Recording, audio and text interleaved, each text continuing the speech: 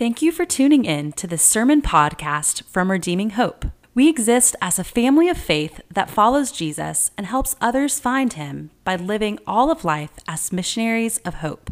If you want more information about our church or would like to support our ministry, go to our website at redeeminghope.org. Please enjoy this sermon podcast. So as we begin this special shortened training on baptism, this teaching on baptism, I want to talk about the power of symbols. And let me show you one of the symbols from my early childhood that has a lot of significance to me. Now, that symbol should be up on the screen for those of you who are listening to this on Spotify or on our podcast. It is the Los Angeles Lakers logo.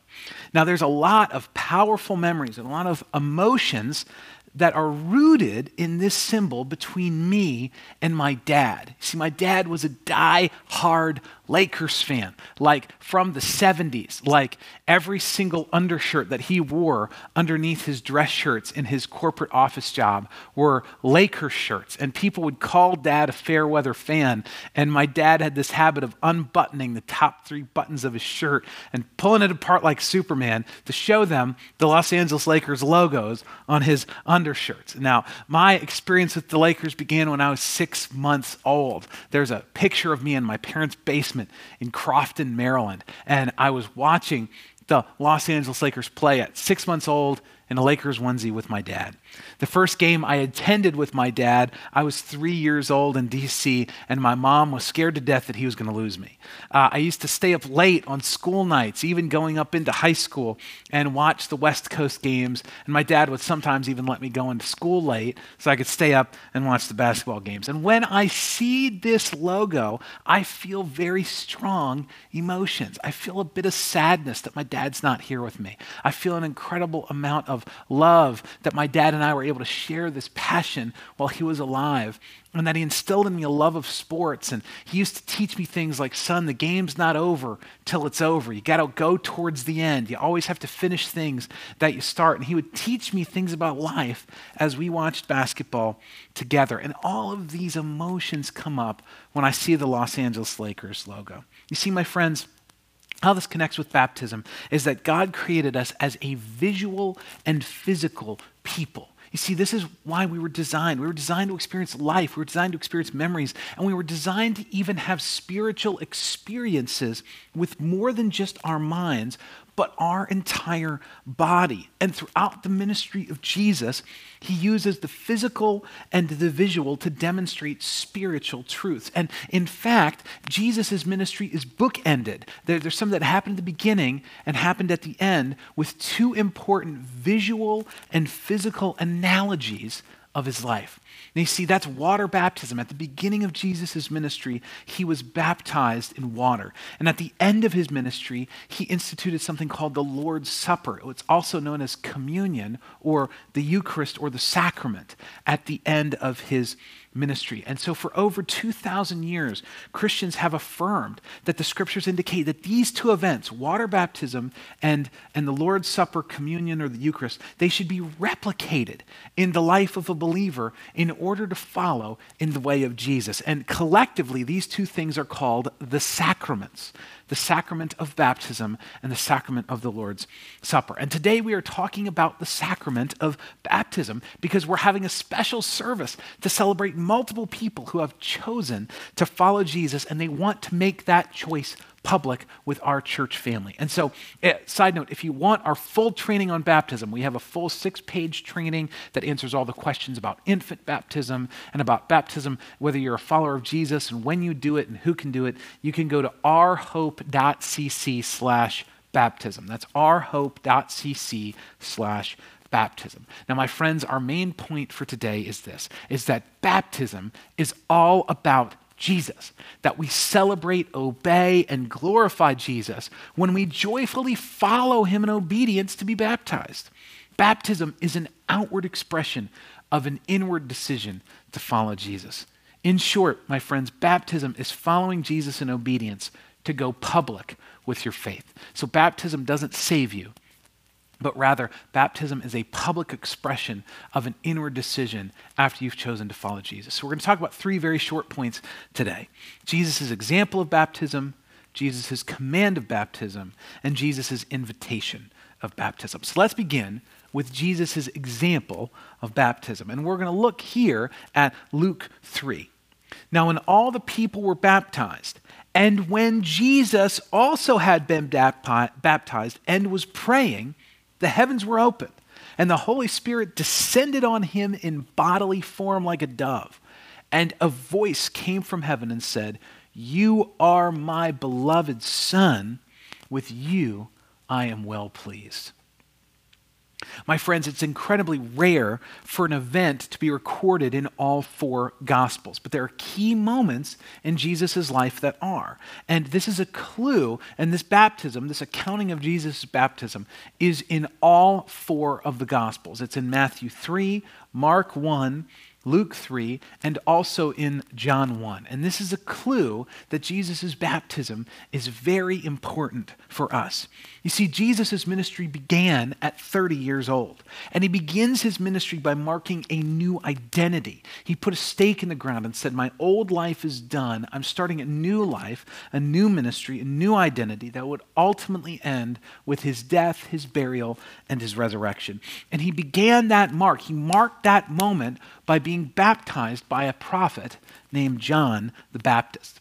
And Matthew 3 is actually the longest account and the most detailed account of Jesus' baptism.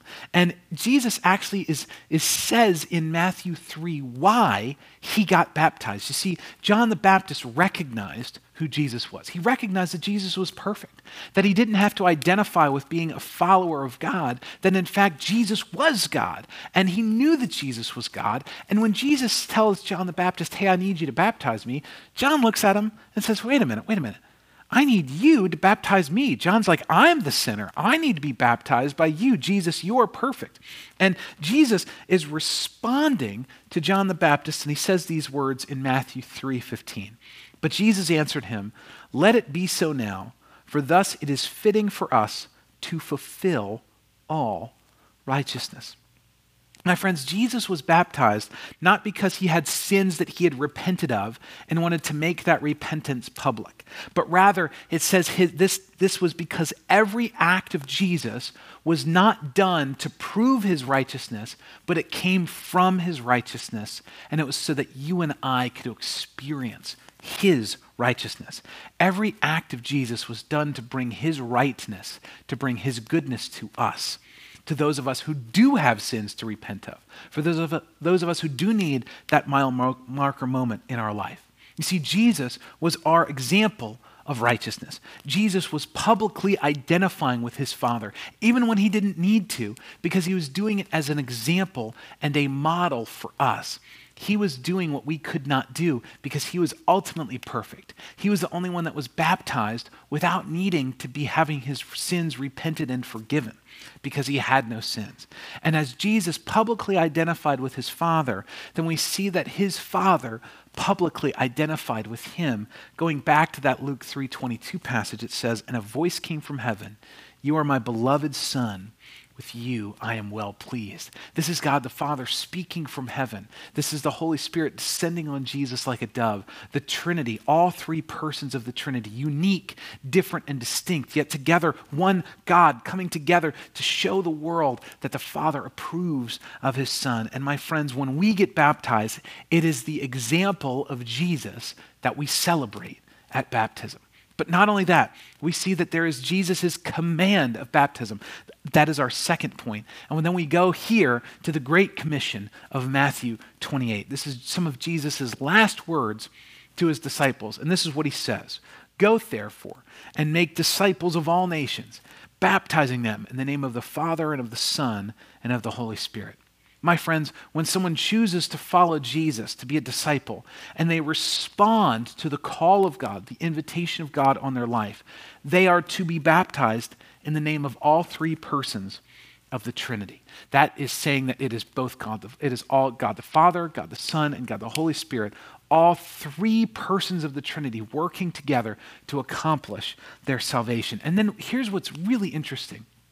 is that we see Peter just a few weeks after Jesus gives this commission. Just a few weeks after Jesus says, as you're going, when you go, make disciples. And the first thing you do is you baptize them in the name of the Father and the Son and the Holy Spirit. And Peter, on the first day of the church's history, on the day of Pentecost, he's preaching a sermon.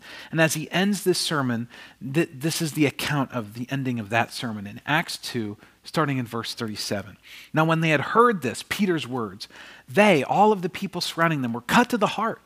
And they said to Peter and the rest of his disciples, brothers, what shall we do? And Peter said to them, repent and be baptized, every one of you, in the name of Jesus Christ for the forgiveness of your sins.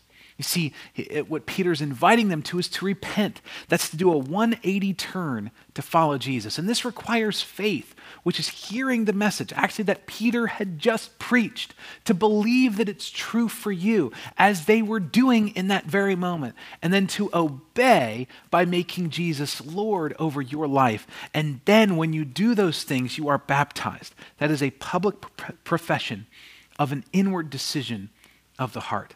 So not only is baptism an example to be celebrated, but it is a command of Jesus that we are to obey.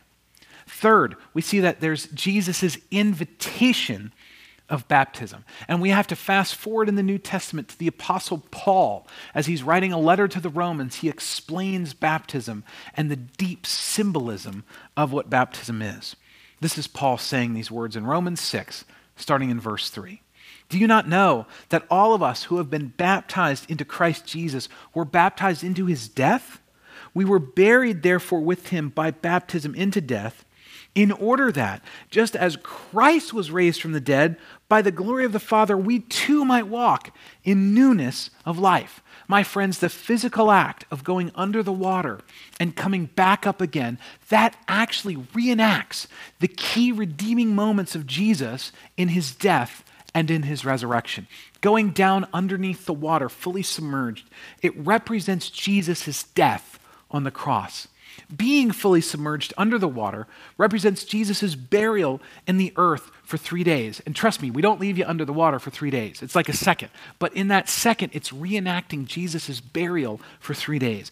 And then the emerging back up out of the water represents Jesus' resurrection from the tomb and his subsequent resurrection life. And when someone is baptized, he or she is making a public profession of that stake in the ground, that public profession of being forgiven, of renouncing their old life under sin and death, and now embracing life with God by the indwelling power of the Holy Spirit through the redemptive work of Jesus. So baptism, it's centered on Jesus. It's an example to be celebrated. It's a command to be obeyed. And it's an invitation of Jesus that glorifies Jesus and reenacts his work for us. My friends, as we conclude, I want to just be really clear, is that baptism is all about Jesus, that we follow Jesus in baptism to celebrate his example, to obey his command, and to glorify and reenact his work for us. So if you are watching this and you are not yet a follower of Jesus, you can have new life. You can have life with Jesus.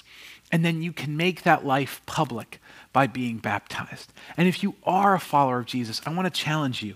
Have you followed Jesus in baptism after becoming a follower of Jesus? This is the pattern of the Bible. This is the mile marker moment in Jesus' ministry. It's the mile marker moment in our lives as well. And if you have not yet done that, you can do so here at Redeeming Hope. And it's supposed to be a joy. I don't want it to be an obligation. I don't want it to be something that you stress about. I don't want it to be something that you are laboring over or doing so begrudgingly. I want you to do so because it's a joy to walk in the path that Jesus walked, to celebrate him, to obey him, and then to reenact and to glorify his work on the cross.